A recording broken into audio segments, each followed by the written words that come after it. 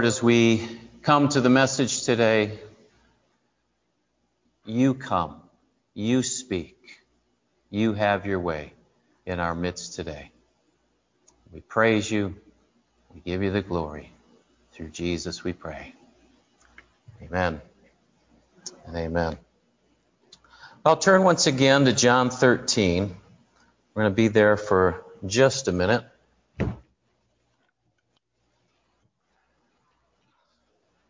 And we're going to segue a little bit. John 13. We've been talking about this. Thank you for, I see people looking down, flipping through Bibles. Thank you, thank you, thank you. Bring your Bible with you. Even though we have things on the board, having your Bible is very, very important. John 13, we've been talking about this important night. It's when Jesus, the Last Supper, Jesus washes the feet of the disciple. There's just so much in here. And in verse 10, after Peter, as you remember, said, "Oh no, you're not you. You're not going to wash my feet. You're the Lord. I'm just a lowly Peter. You're not washing my feet." And Jesus says, if I don't wash you, you have no part with me. It's an illustration that we need to allow Jesus to wash our sins away, that we can't do it ourselves. We talked about that. But then Jesus says to him in verse 10, he says, "The one who is bathed does not need to wash except for his feet, but is completely clean." We talked about that. He says, "And you are clean, but not every one of you." For he knew who was to betray him, and that was why he said, "Not all of you are clean." We talked about how Jesus, in laying aside his outer garments and picking up that towel to wash dirty feet, that this was symbolic of him laying aside his well-deserved self-importance as King of Kings and Lord of Lords, right? And humbling himself as a servant. Okay? And if that wasn't enough of a process, a chore, if you will, difficult enough for his genuine followers, that he would wash their stinky feet, he also washed the feet of Judas. Think about that a minute. Jesus washing the feet of Judas. And he knew, verse 11 said, who was to betray him. And that's why he said, "Not all of you are clean." Judas, unclean. In other words, an unbeliever. Although he had walked with Jesus for over 3 years, saw the miracles, even participated in miracles as Jesus sent them out 2 by 2.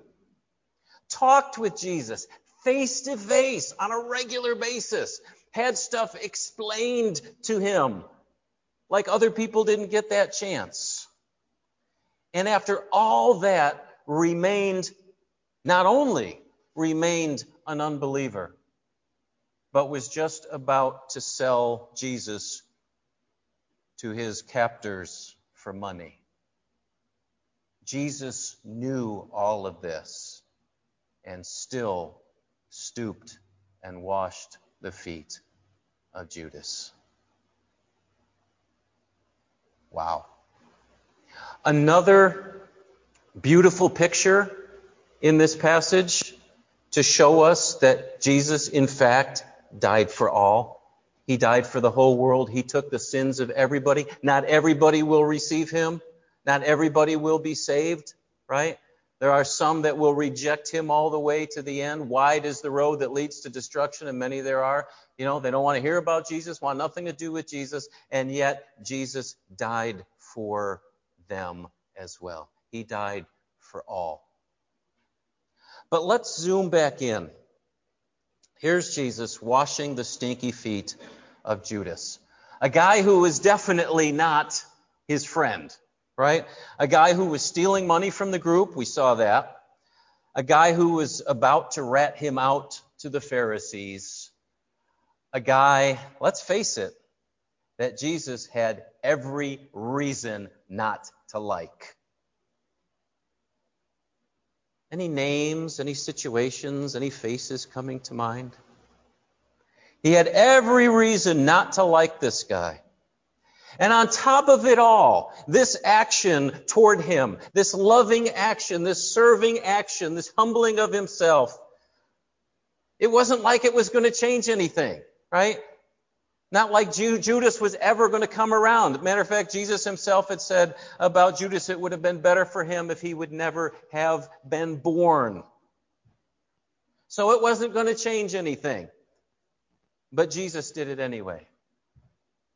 Jesus loved anyway. Jesus served anyway. Jesus humbled himself anyway. How in the world? Come on, you know life. You know the people that we rub shoulders with, that in the natural we would not want to have anything to do with. Right? How do you do it? How do we humble ourselves and serve people that aren't nice? How do we treat people with kindness that in the natural we don't want anything to do with? How do we do good to people who don't deserve it? And keep doing it when it just feels useless because they're never going to change anyway. How do we do it? How do we, like Jesus, lay aside our rights, our dignity, our pride, and take the role of a servant? I said last week, Jesus could do it because he knew some things. He knew some things. Things that did not change because of what other people thought or said or did or didn't do. What did he know? Go back to verse 3. Verse 3 of John 13, it says, Jesus, knowing that the Father had given all things into his hands, stop there. First thing Jesus knew is that the Father had given all things into his hands. What all things?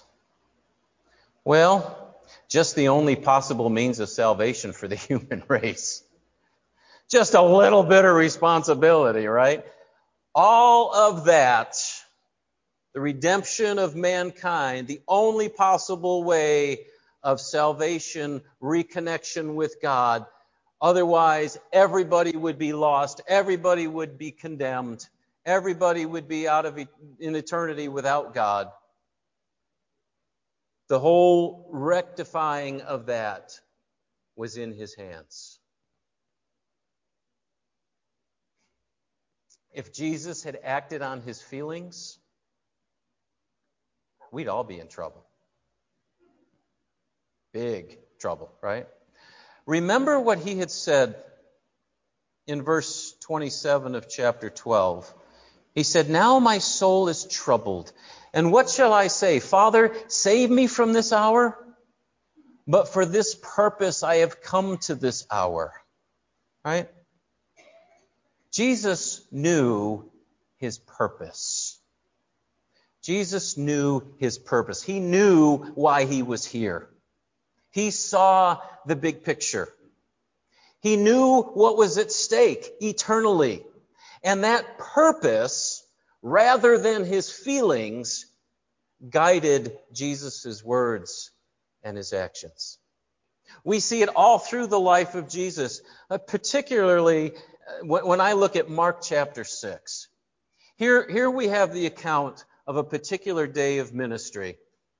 In Mark chapter 6, beginning at verse 31, it says this, and he said to them, come away by yourselves to a desolate place and rest a while. For many were coming and going, and they had no leisure even to eat.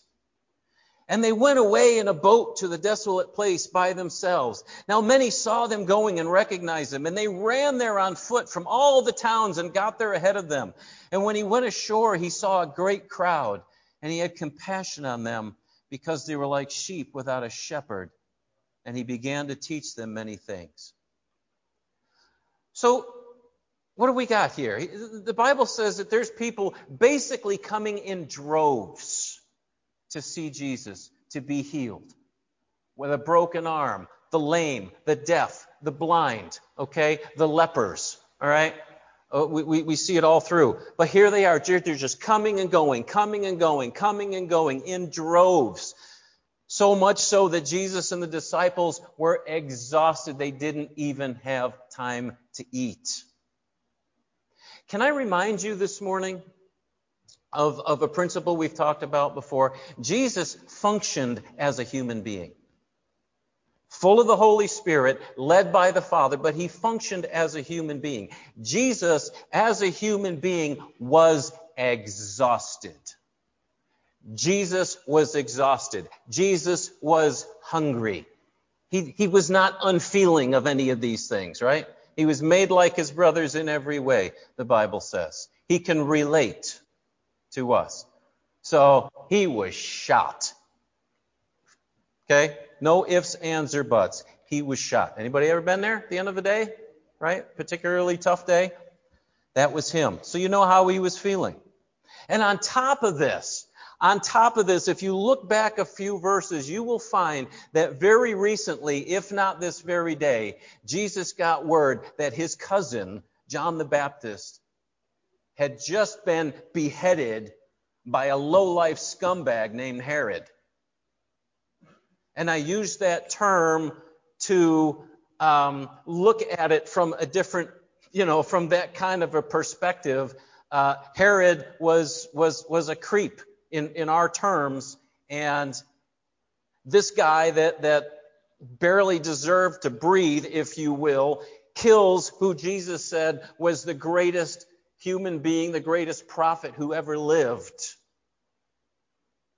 So, can you imagine what Jesus is feeling? Can you imagine what's going through his mind? That's his cousin. That's a great prophet of God. So he's shot. He's emotionally, in turmoil. And finally, they get to the end of the line, so to speak. Jesus then dismisses the crowd and he says to the disciples, "Hey guys, let's go to the other side of the lake. Let's just go to a quiet place, and just get some rest." Jesus himself needed rest. He needed maybe to get a bite to eat. He needed to spend some time in prayer. He was looking forward to it. Anybody get, in the 11th hour of one of those hard days and it's just about to be over. You got plans, right? But the crowd figured out where he was going, and they ran ahead of him and gathered more people, and they all came out from the different towns. And he gets out of the boat, and here's this other crowd. Are you feeling it? You're done. You're toast. And here it is, another crowd. Imagine what he could have done. Waved his hand like a Jedi, and they all fell down, That's just the way I think. But, what he in his humanness might have felt like doing, but he didn't give in to his feelings, did he? The Bible says in verse 34, he had compassion on them because they were like sheep without a shepherd, and he began to teach them many things. Jesus had every right. Can I say this? Every right to consider his exhaustion. He had worked hard. He worked hard for the Lord all day, right? He was hungry. He was frustrated. He was in emotional state. He was angry. You can imagine at Herod and all that was going on. And yet, he had a purpose. He had a purpose. He had a calling that was greater than his personal feelings. I want to talk about purpose this morning. Purpose does 4 things, probably more than that, but I stopped at 4. Somebody say amen. Purpose does 4 things. Number 1, purpose ranks priorities. Purpose ranks priorities. Hundreds and hundreds of hurting people, some of them desperate. So Jesus didn't stop for lunch. He didn't stop for lunch. Remember, we talked about the woman at the well, and Jesus said, "My food is to do the will of my Father in heaven." That was more important than lunch. Here was an opportunity to minister to this woman that was going to change a whole town. That was more important than lunch. Purpose ranks priorities. Bart was saying a few weeks ago how he likes to go to yard sales. So do I, and Kathleen. And a number of times through the years, I've been on my way to an appointment, maybe to see somebody before surgery, and I've driven by a yard sale, of a really nice house. A really, really nice house. And out of the corner of my eye as I'm driving by, I see something. It's like, I need one of those. That's happened more than once. But purpose ranks priorities, doesn't it? So it's like, well, Lord, if you want me to have that, you're going to have to save it for later in the day because I can't stop right now. Number 2, purpose raises patience. Purpose raises patience. Again, imagine how Jesus felt when he gets the word of his cousin John. Wow. Kathleen and I have been in a lot of ministry situations through the years, and I love the tag team with her. I really do.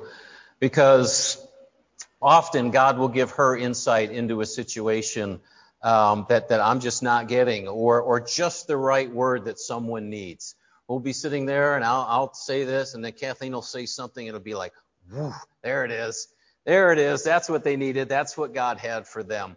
And I just love that experience. But I can remember a situation where we're ministering, and someone else was there, and they were bossy. They were trying to control the situation, and just really pretty rude to us. Okay? And Kathleen and I both had to remind each other, why are we here? Something that would have, was really trying our patience had to come under purpose. Instead of, just, you're rude, or whatever, we were here to minister to this person. Purpose raises patience. Need to deal with that. Number 3, purpose rearranges plans. And I know, I'm doing something real clever here.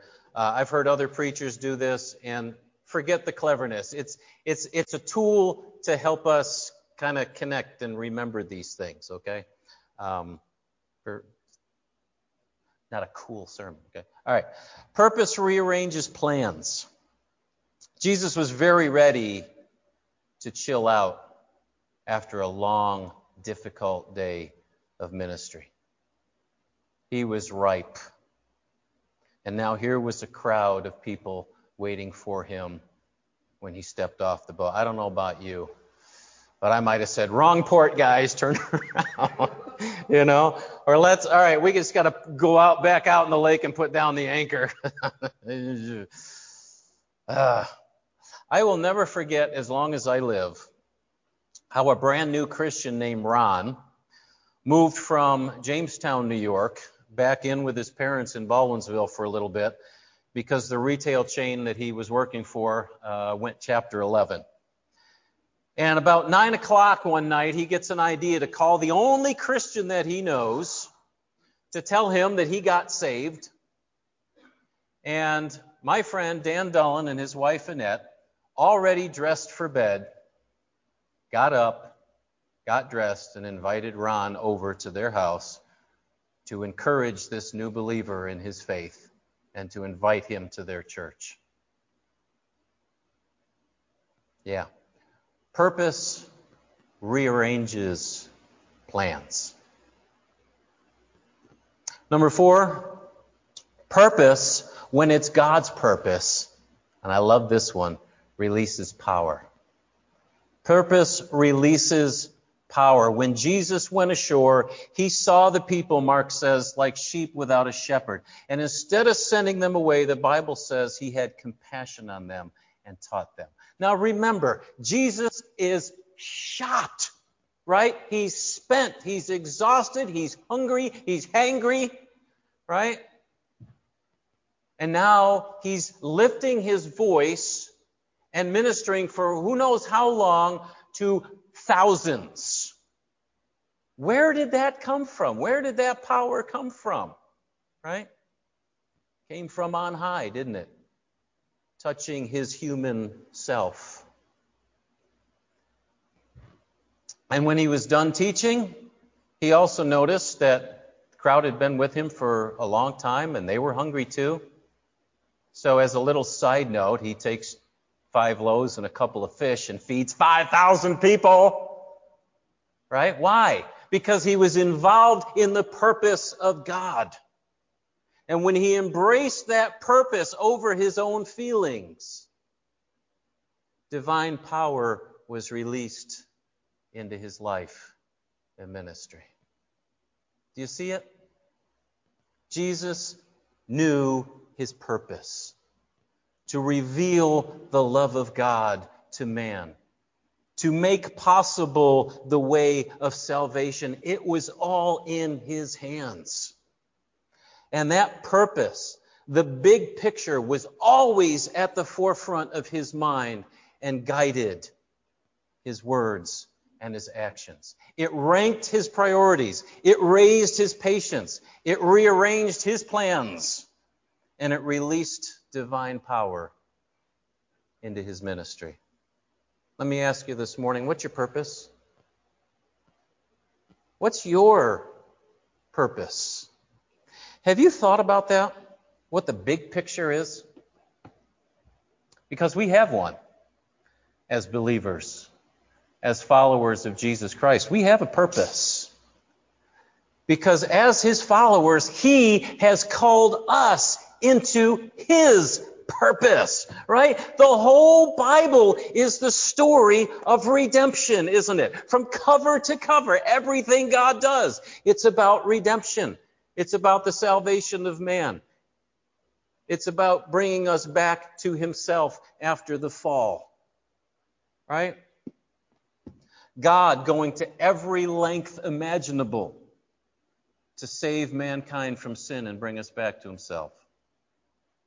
Going all the way to the cross. And then, remember the Great Commission, Matthew 28. And then Jesus hands the reins over to who?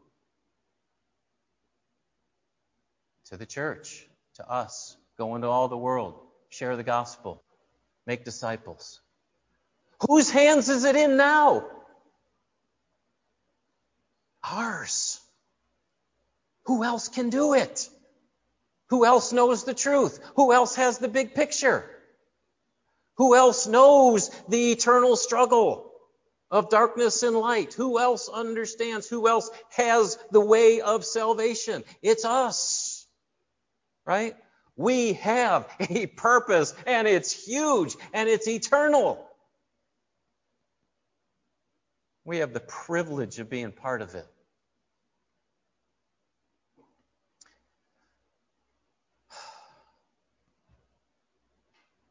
And in this quest, in this purpose to bring people from darkness into light, our words and our actions count, don't they? They count, every one of them. They make a difference. They can help people toward the Lord, or they can hinder people from the Lord, can't they? Lift up your eyes. See who you are. See what your purpose is, your eternal purpose is on earth. You're part of the greatest thing that's ever been. The thing that makes the most. We just had 2 billionaires, compete to get to space first. Okay? Now, if that doesn't result in something that will eventually save souls, what good is it? Billions of dollars spent, right? What good will that be in 10,000 years if it has nothing to do with salvation? You and I, every day, can have something to do with salvation as we are, through our words and in our actions, planting seeds.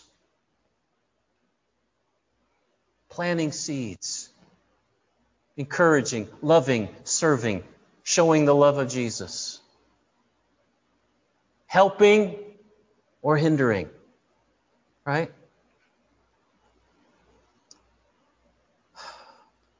It's not about us being a good Christian, following the rules. It's about our lives in the potter's hands. Thank you for that song this morning. I love how God puts things together. About our lives in His hands, making an eternal impact in the lives of others. How many people shared the gospel with you before you responded? How many times did you hear it? How many lives did you look at, right? How many seeds were planted in your heart? And you needed every one of them, didn't you?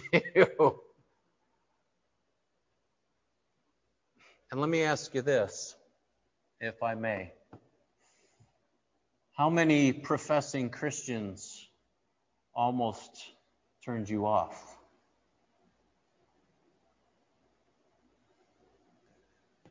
Do you see the big picture? Such an opportunity, such a purpose, such a plan of God. And we're in it. We're in it. When we embrace that purpose, when we put that at the forefront like Jesus did, when we let it guide our words and our actions, it's going to rank our priorities.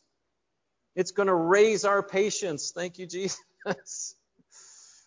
And it's going to rearrange some of our plans.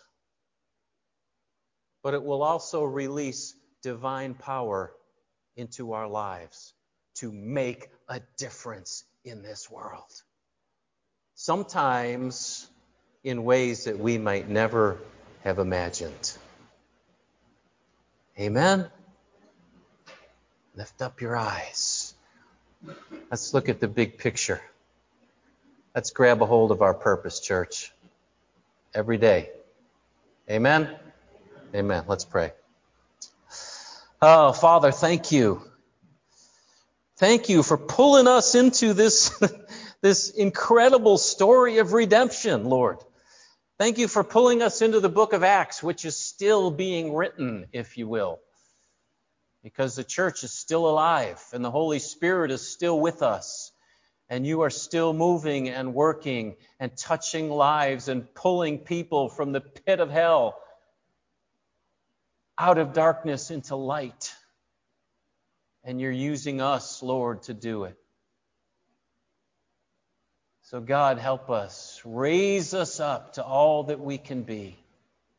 Help us to embrace that purpose and let it guide our lives, our words and our actions, for your glory and for the benefit of others, their lives, their redemption.